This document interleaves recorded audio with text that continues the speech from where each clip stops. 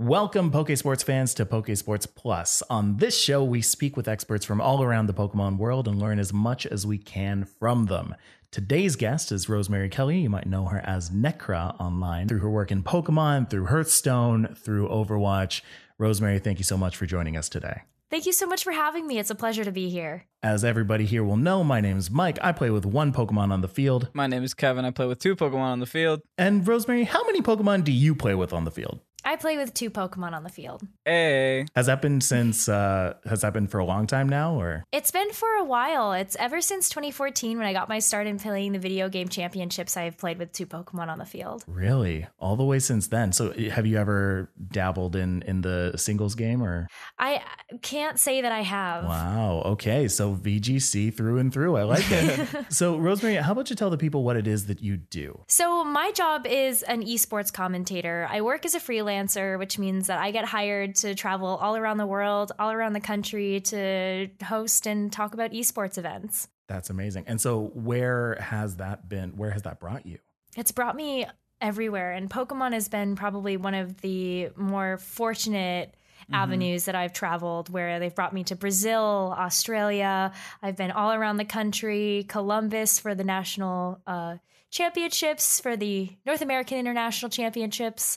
I was just at a couple of regionals as well, so I get a chance to fly everywhere. Yeah, I saw you at a few of these regionals past. Most recently at Collinsville, you did a great job. So did all the others there.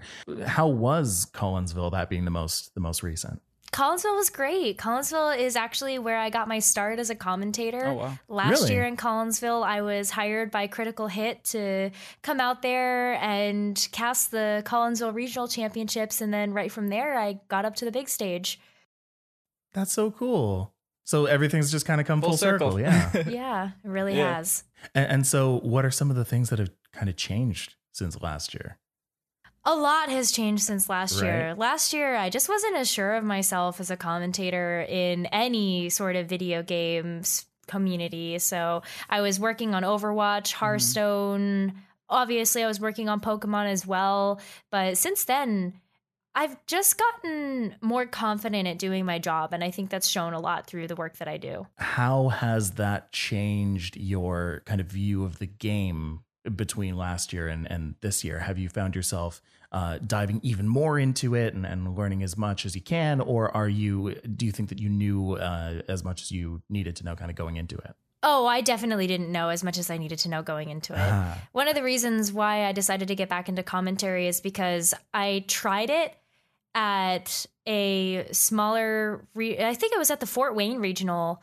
I tried commentary there for the very first time in my entire life, and I really liked it. And when I was looking at a path to go down in late 2018, I decided that a great path to go down would be trying esports, because I was doing some online tournaments for Overwatch. I was really enjoying myself there. I got scouted to do some Hearthstone commentary, and then things just kind of took off. And while I was kind of doing that, I was reaching out at my local scene and seeing if I could help out with Pokemon commentary there.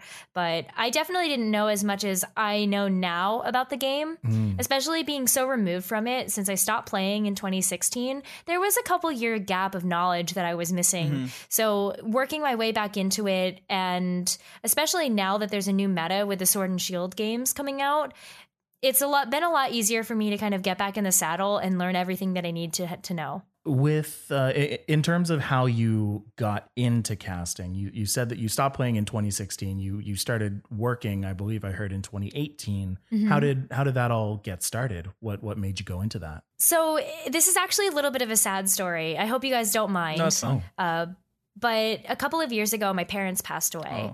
And while they passed, while they were passing, while I was going through all of that part of my life, I was originally going to go on to get my doctorate in ecology and evolutionary biology. But after all of that happened, it made me take a step back and made me reevaluate what made me happy.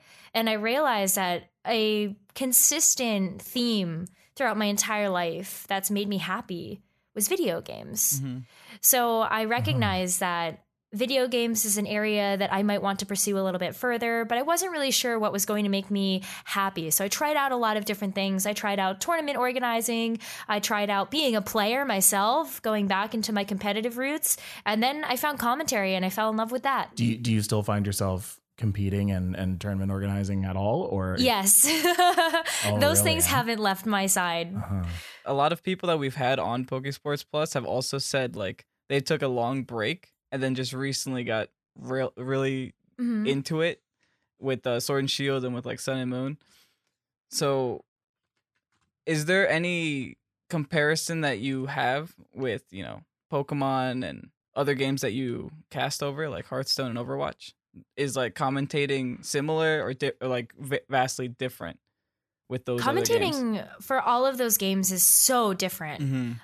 It's so much more fast-paced for Overwatch than it is for Hearthstone, and then Pokemon kind of falls a little bit somewhere in the middle where it's turn-based strategy. So you have to think about casting that style and that genre of game very differently than if you were to cast something like a first-person shooter. First-person shooters are so fast-paced. Yeah. So it's constant back and forth between you and your partner, whereas with Pokemon, you can kind of let some plays breathe here or there. Are you still commentating over those other games? Yes, I am. What was your most recent in that? My most recent was actually doing the Florida Mayhem Winter Classic. Oh, yeah. For Overwatch. And then for Hearthstone, I actually just casted something today. Really? Oh, wow. Yeah. Bit of a busy day. It's been a busy day for me, yeah. Well, it kind of seems like it's been a bit of a busy, couple months, really, ever since all of the regionals that are going on. Of course, the Oceania internationals and probably all of the things moving forward. I am curious. Do you have any running number of the amount of things that you've casted so far? Ooh, do you keep that metric? I don't keep that metric, but I really wish that I did. I want to say that I've done at least 30 in-person events now. Wow. Over the course of just a year and a half. It's been a lot. I'm really taken aback by the whole story of kind of dealing with loss through immersion in the esports community. And I think this is a really good community to really immerse yourselves in, because there's so many people who are going through similar things, or so many people who, you know, want to include other people. How has the community for Pokemon kind of received you? How did they react when you first started casting? I'll be honest that I was super unsure how people were going to react. Especially taking such a long break from the community and taking a long break from playing the video game. I was really nervous when I first got the call for the North American International Championships, because I wasn't sure people were actually going to remember who I was. And then when I announced that I was going to be casting, it was nothing but an outpouring of support. And That's even awesome. since then, from doing the Latin American International Championships this year, going into the Dallas Regional Championships, which is the first regional for Sword and Shield, and then from there doing Oceania, and then having nonstop events back to back with Collinsville as well. It's been nothing but support from everybody, and I can't thank everyone enough for that. That's so good to hear.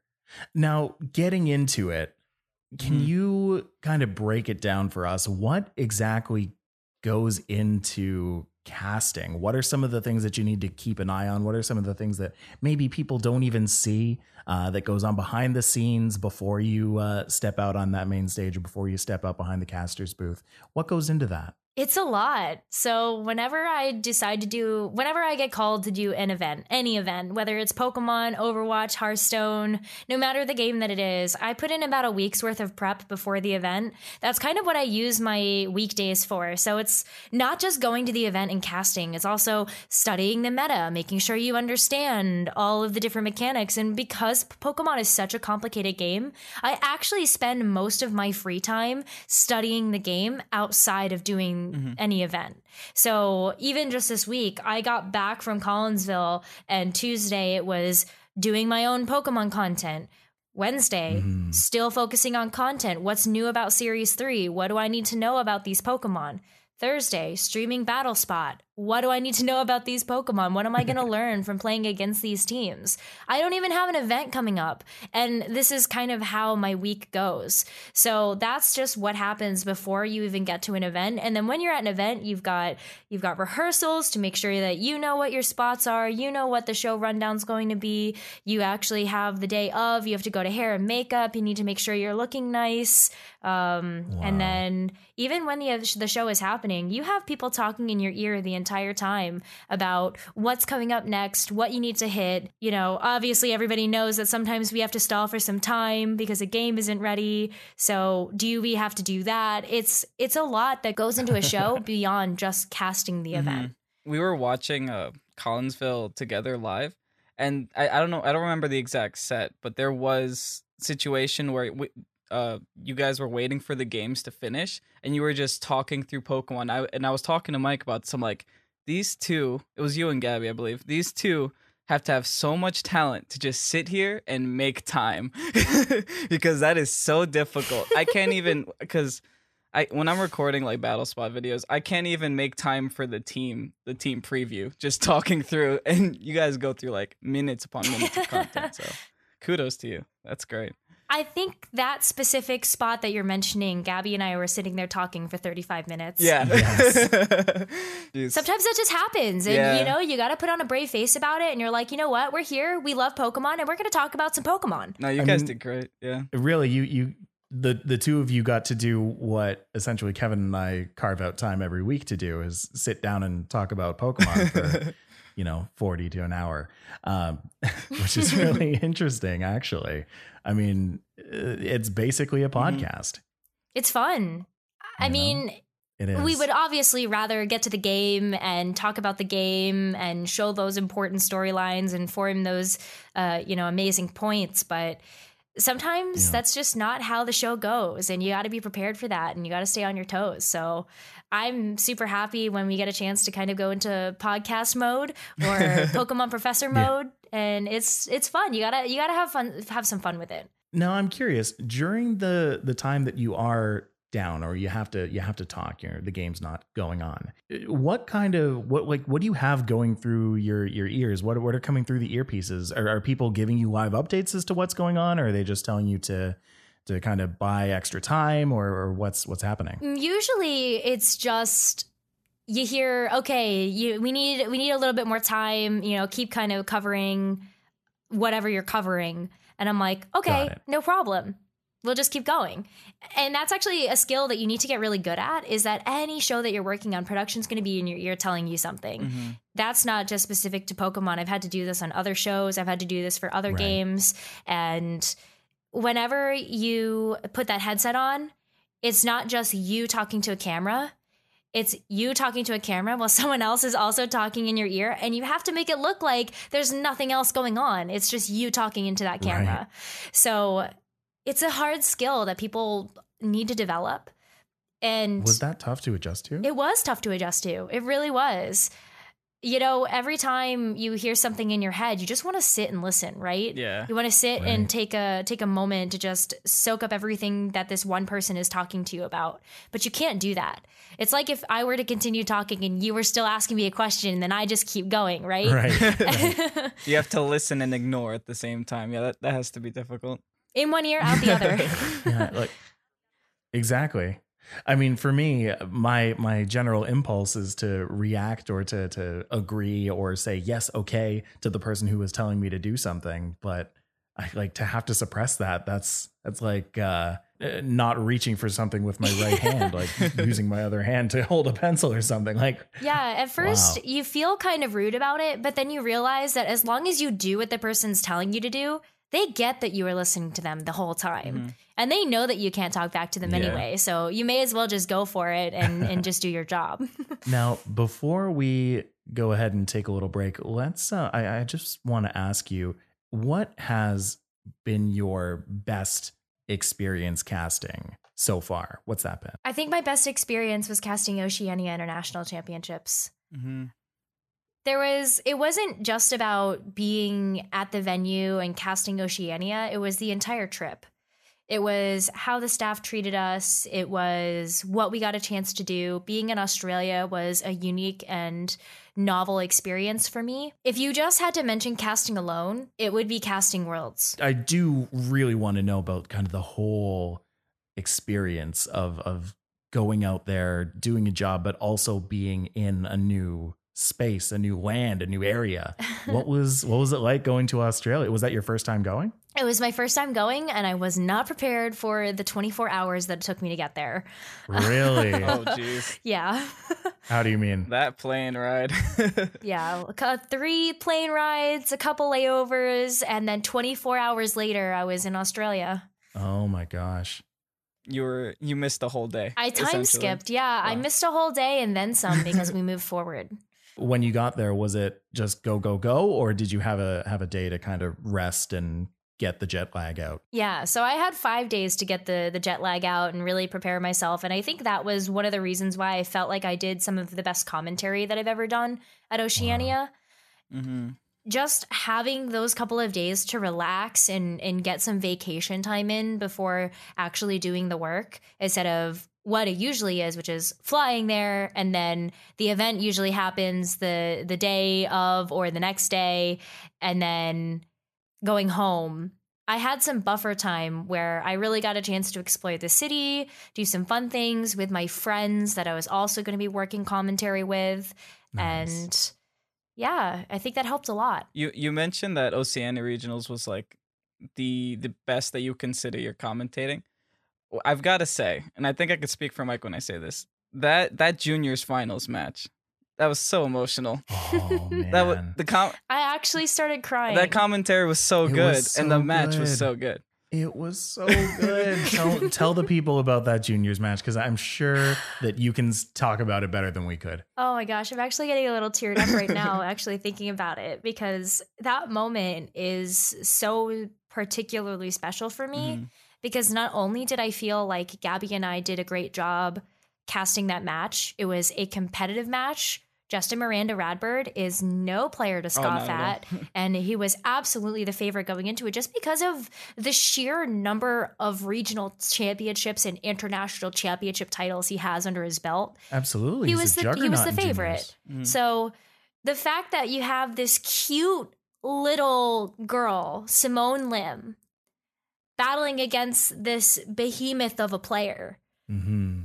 It was just kind of like the battle of the ages. And not even just that, but Simone was making calls left and right that Gabby and I, and you could actually see Evan and Aaron behind the desk screaming about in the background because of how good this little girl was and absolutely popping off. Yeah.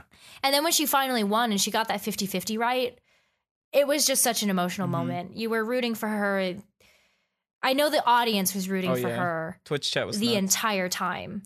It's also just special because, and I hate bringing this up because I think that esports is for everyone, but just seeing this little girl, this girl that represents a lot of women that can be kind of like that person, that idol for a lot of people, winning this major tournament title. It means a lot when you see that happen. Absolutely. And I mean, I feel like the tendency going into that match, and something that people forget not having watched juniors for a while, is that, the junior matches, they're nothing. They're you can kind of push those to the side. The masters are really what you want to watch. But I think that match really highlighted the fact that no, you can learn so much from any particular age group. Right. Yeah. Watching Simone go up, watching her make those plays. I was sitting downstairs in my house talking with my housemate about some of the plays that she was making. And he was coming back saying, what? Why is she making that play? And I feel like a lot of it was rooted in kind of, for lack of a better word, prejudice against the age. And I'm thinking, no, like, these people are making good plays regardless of how old they are. They're thinking, they're going through their thought process, they're making the plays. And just like theory crafting afterwards, we were talking for almost half an hour about that last move with, I believe the Tyranitar was there, Rhyperior was there, and then somebody else on Justin's side. Dusclops, thank you. That, just talking about that was such an interesting experience for us. And that all came from a juniors match. It did. There were so many moments that you could have broken down from that particular match that you could have learned so much from. And I got to give so much credit to Gabby, because Gabby, being the color analyst for that match, ended up just talking about the match in such an easy to understand way that you could glean so much knowledge from watching the match and then also listening to Gabby talk about it. Mm-hmm. Gabby's a great player. She always beats me at PAX. That's actually so funny. Yeah, wait, little story about that. Kevin and I, we actually met each other back at PAX 2015. I believe, was it that PAX, Kevin? I think so. That PAX, during the friendly VGC tournament, or friendly Pokemon tournament, Gabby knocked him out. I think they were pretty up there. This year, you know that Gabby won the PAX friendly tournament. She knocked out Kevin again. I believe between I got third top and four. Yeah, I got top four. Knocked him out. Yeah, she there. knocked me out 2 years in a row. I can't beat her. She's too good. Gabby's like slowly becoming your true rival or something like that. That's incredible. Anyway, when we come back from the break, we're going to get a little bit more into Rosemary's experience, a little bit more into her actual thoughts about the game, her actual thoughts about everything that is Pokemon. And we're going to get into all that when we come back from the break. So we'll see you in a sec.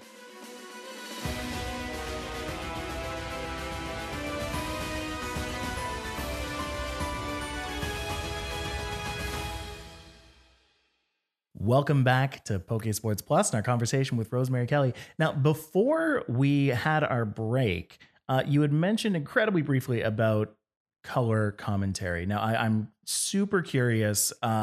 What is, for the people who don't know, what is color commentary and what's kind of the inverse to that? There's two different types of commentary when you have a duo partnership. And usually you have one person that identifies as the play-by-play caster and one person that identifies as the color caster. When you put those two together, you get the duo that you usually see on screen or that you're listening to when you're watching a Pokemon match. Sometimes you can go through something that's a little bit more of a hybrid kind of style. So if you were watching Oceania International Championships and you were listening to Evan Latt and myself cast, we're both normally play-by-play casters. But when put together, we decided to do something that was a little bit more considered hybrid, where we just had a nice casual chat about what was going on in the game. And I actually really like that style of commentary, but I know it's not for everybody. Everybody likes different things. Commentary by itself is an art, and it's always going to be subjective. So some people, maybe even some of those that are listening into this podcast, might not even like my commentary, but that's okay.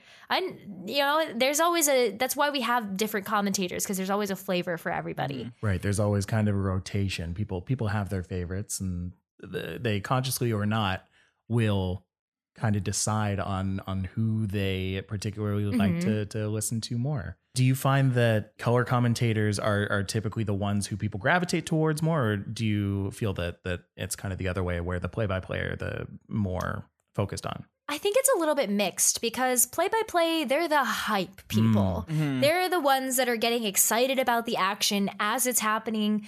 So I was the one that got a chance to call out that amazing interaction between Simone and Justin in the juniors finals for the Oceania International Championships, whereas Gabby was the one that was giving me all the setup. That's the color commentator. The color commentator is going to be the one that's giving you the analysis, the why, the how. I'm giving you the what and the when. So that's kind of the big difference between color and play-by-play. And it just depends on what you're looking for. If you're looking for someone to educate you about the game, you're probably going to like the color casters a little bit more. But if you're just there as a casual viewer and you're just there to get the experience, you might like the play-by-play more. It just depends on what you're looking for. And that is consistent not just with Pokemon, but with other esports as well, like Overwatch, Hearthstone, Dota. I know I came from a more of a Dota background. What's that experience been like for you in Hearthstone and Overwatch? Has there been a lot of overlap with with those different styles of casting? So funny enough, as I'm a play-by-play caster for Pokemon, I'm actually a color caster for Overwatch. Oh. That's kind of something that I stepped into pretty early on because I understood the game, but my mechanics just weren't ever good enough to be a pro player. So I just decided, well, why not just be a color commentator? I understand what's supposed to happen, so I should be able to tell people what's going on and why this is happening, right? So it depends on the game, but like for Hearthstone, I'm play-by-play, and for Pokemon, I'm play-by-play. Overwatch is color.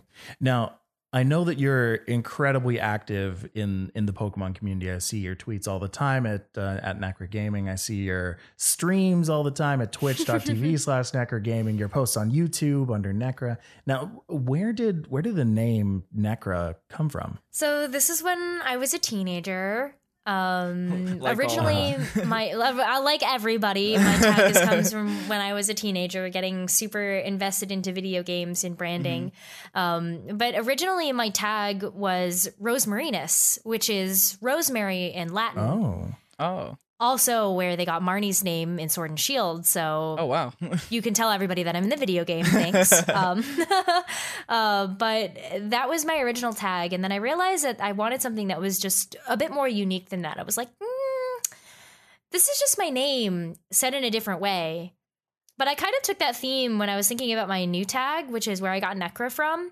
My favorite animal is the wolf. I love wolves. I think that they are such unique animals, and the way that they socially interact with each other is really interesting. I'm a biologist. I love studying this stuff. So I took the wolf. I decided that I was going to find a way to say it in another language. I found a dialect of Indian, and I can't remember the name of it right now, so forgive me for that. But I decided to like drop an H and add a K, and Necra was born. Wow. That's like super unique where you got the name from. Mike, where'd you get your name from? I fortune cookie. And then, I mean, under the guise of Necra and the username, what are some of the pieces of content that you're most proud of? You do stuff over all of these different platforms. What have you been most proud of? So I stream on Twitch because I love being able to interact with the community. When I'm going to an event, I can't really do that. It's always about being at the job, and the job always comes first. So it's hard when you just like get a chance to pass by people. You're like, hey, it's so nice to see you. I'm really sorry, but I've got to run. When I'm streaming, that's kind of a way for me to utilize a platform in order to interact with people on a more casual basis and in a much more fun setting. We can talk about Pokemon. We can talk about how your day is going. We can talk about how my day has been going. We can get to know each other a little bit better. So I'm really proud of the community that I've built around streaming. And the other thing that I think I've been really proud of is actually doing YouTube content. I started this series called Pokemon Spotlights. And one of the reasons why I actually did it is just because it's a passion project of mine. I recognize that there's so many people that want to get involved in the video game championships, or even just in singles, because I actually think the videos work really well for that too. So I decided to kind of go on a bit of a natural history route, taking some of my teaching experience, taking some of my learning experience from when I was in school and applying it to how I can talk about Pokemon.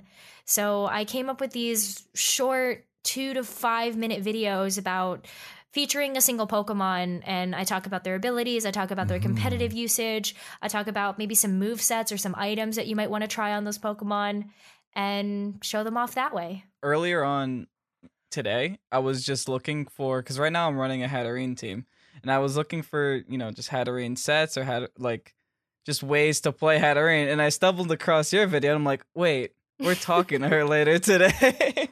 Yeah. Yeah. No way. Yep. No way. Oh, no, it's that's great, awesome. Yeah. I'm so glad you found the video. I hope you found it useful. I'm more proud of it because I'm such a lazy person, and it's so hard sometimes to motivate myself to do things outside of just going to the job and doing that job, that it's really exciting to me that I thought about a project and I'm actually seeing it through. So I think that's one of the reasons why I'm most proud of it. It might not be the best content out there, And I know it certainly isn't, but I'm proud of it because I did that and I made myself do it. There's always that satisfaction once a video's finished of just saying, hey, you know what? I made this and no one else is going to have made what I just made. Exactly. I did notice actually, and I want to bring this up as a really quick point. I can't remember where it was. It might have been at Oceania. You had this Alolan Exeggutor pin on, and I thought that was the coolest thing I've ever seen. Where did you get that, and where can I get one? I got it at the Pokemon Center. I'm pretty sure that you should be able to get one there too. Official Pokemerch. They have some of the best pins and accessories, so you should definitely go check it out. You know, I just picked up on that about a week and a half ago. I looked on the Pokemon Center website and I was like, wow, look at all these pins. Yes, all the pins. You know what? Let's get into the actual game of Pokemon. I mean, that's what we've been here for 30 minutes, actually talking about. So let's get into it. What do you feel about Series 3 so far? I know we've had a couple of days at this point to kind of internalize and see what's actually being seen. What have you been finding kind of in your matches or while doing your research? So with Series 3, we've gotten the introduction of a handful of new Pokemon and a handful of new Gigantamax Pokemon. And in my research, I've kind of just noticed that I think the big players are going to be Gigantamax Lapras and Incineroar. I mean, obviously, everybody's already been talking about Incineroar, but I definitely see its usage. Basically, I think that it's not going to be as strong as people think it is, but it's definitely going to see a lot of usage. It's actually interesting you say that because like Incineroar usage has gone through the roof on Battlespot. Oh, yeah. It's like up. Why wouldn't you want to try out the new shiny toy? Exactly. Right? You know what's even funnier is that Arcanine usage has gone the opposite direction. I believe there was boy. one tournament recently where an Arcanine had been used on nearly every single team, and now we're seeing it in like I believe there are metrics out there where it's putting it at about 4%, which is just what. It really depends on what you want to utilize that supportive Pokemon slot for. Yes. So when comparing the two, the biggest difference that I see between them is actually their speed stat.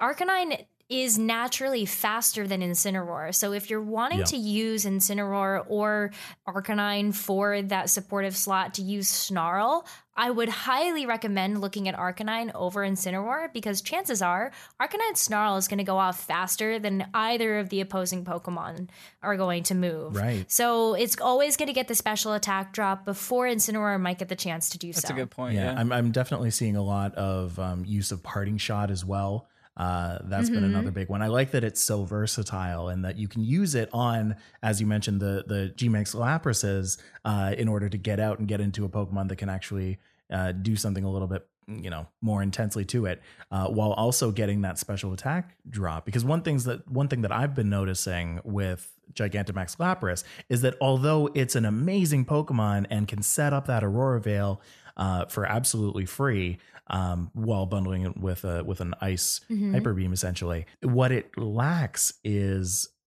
physical power, which is why a lot of people run things like weakness policy on it, which is fine. But if people are expecting that, getting that Parting Shot off, lowering its special attack, and essentially dampening all of its moves, that's one very clear way to get around it. I don't know, guys. It sounds like the both of you are sleeping on a Alolan Persian. Has a really fast Snarl, has a very fast Parting Shot, and has Icy Wind. I don't know. There's definitely some utility, but when you look at using supporters, it just depends on what it is that you're trying to go for in the team. I think that all three of those Pokemon are going to end up seeing a lot of usage, and by all three, I mean Alolan Persian, Incineroar, and Arcanine, but they fit very similar niches on a team. It just depends on what you're trying to support. Yeah, absolutely. They definitely need something to pack a punch next to them. Yeah. Or else they're just Pokemon. And Lapras isn't going to do that. Right. That's true. Right. What kind of Pokemon would you suggest that pack a punch? Ooh, know. I mean, the big one for me has always been Rhyperior. I think that one is one of those Pokemon that just does so much damage. Especially when you get the weakness policy boost, especially when you get it into a Trick Room setting. And I think that more and more people are going to run something like a Trick Room team. There's just so few answers to it, even when you're looking at incredibly versatile teams. Like, let's say you're taking a look at Andrew Ding's team from the Collinsville Regional Championships, who just won in the Masters division. Sneakily a very versatile Durant Tyranitar team. However, it does have some unfavorable matchups to hard Trick Room. I mean, you just saw how much the team sort of struggled when it didn't get a chance to do what it wanted to do against Wolf Glick's team, which was absolutely a hard Trick Room team. Yeah. So it does become a much tougher matchup, whereas with a lot of the other matchups that team runs, it's pretty clear and cut. You know, every team seems to have some type of answer to Durant. What beats the Durant team matchup? Tyranitar.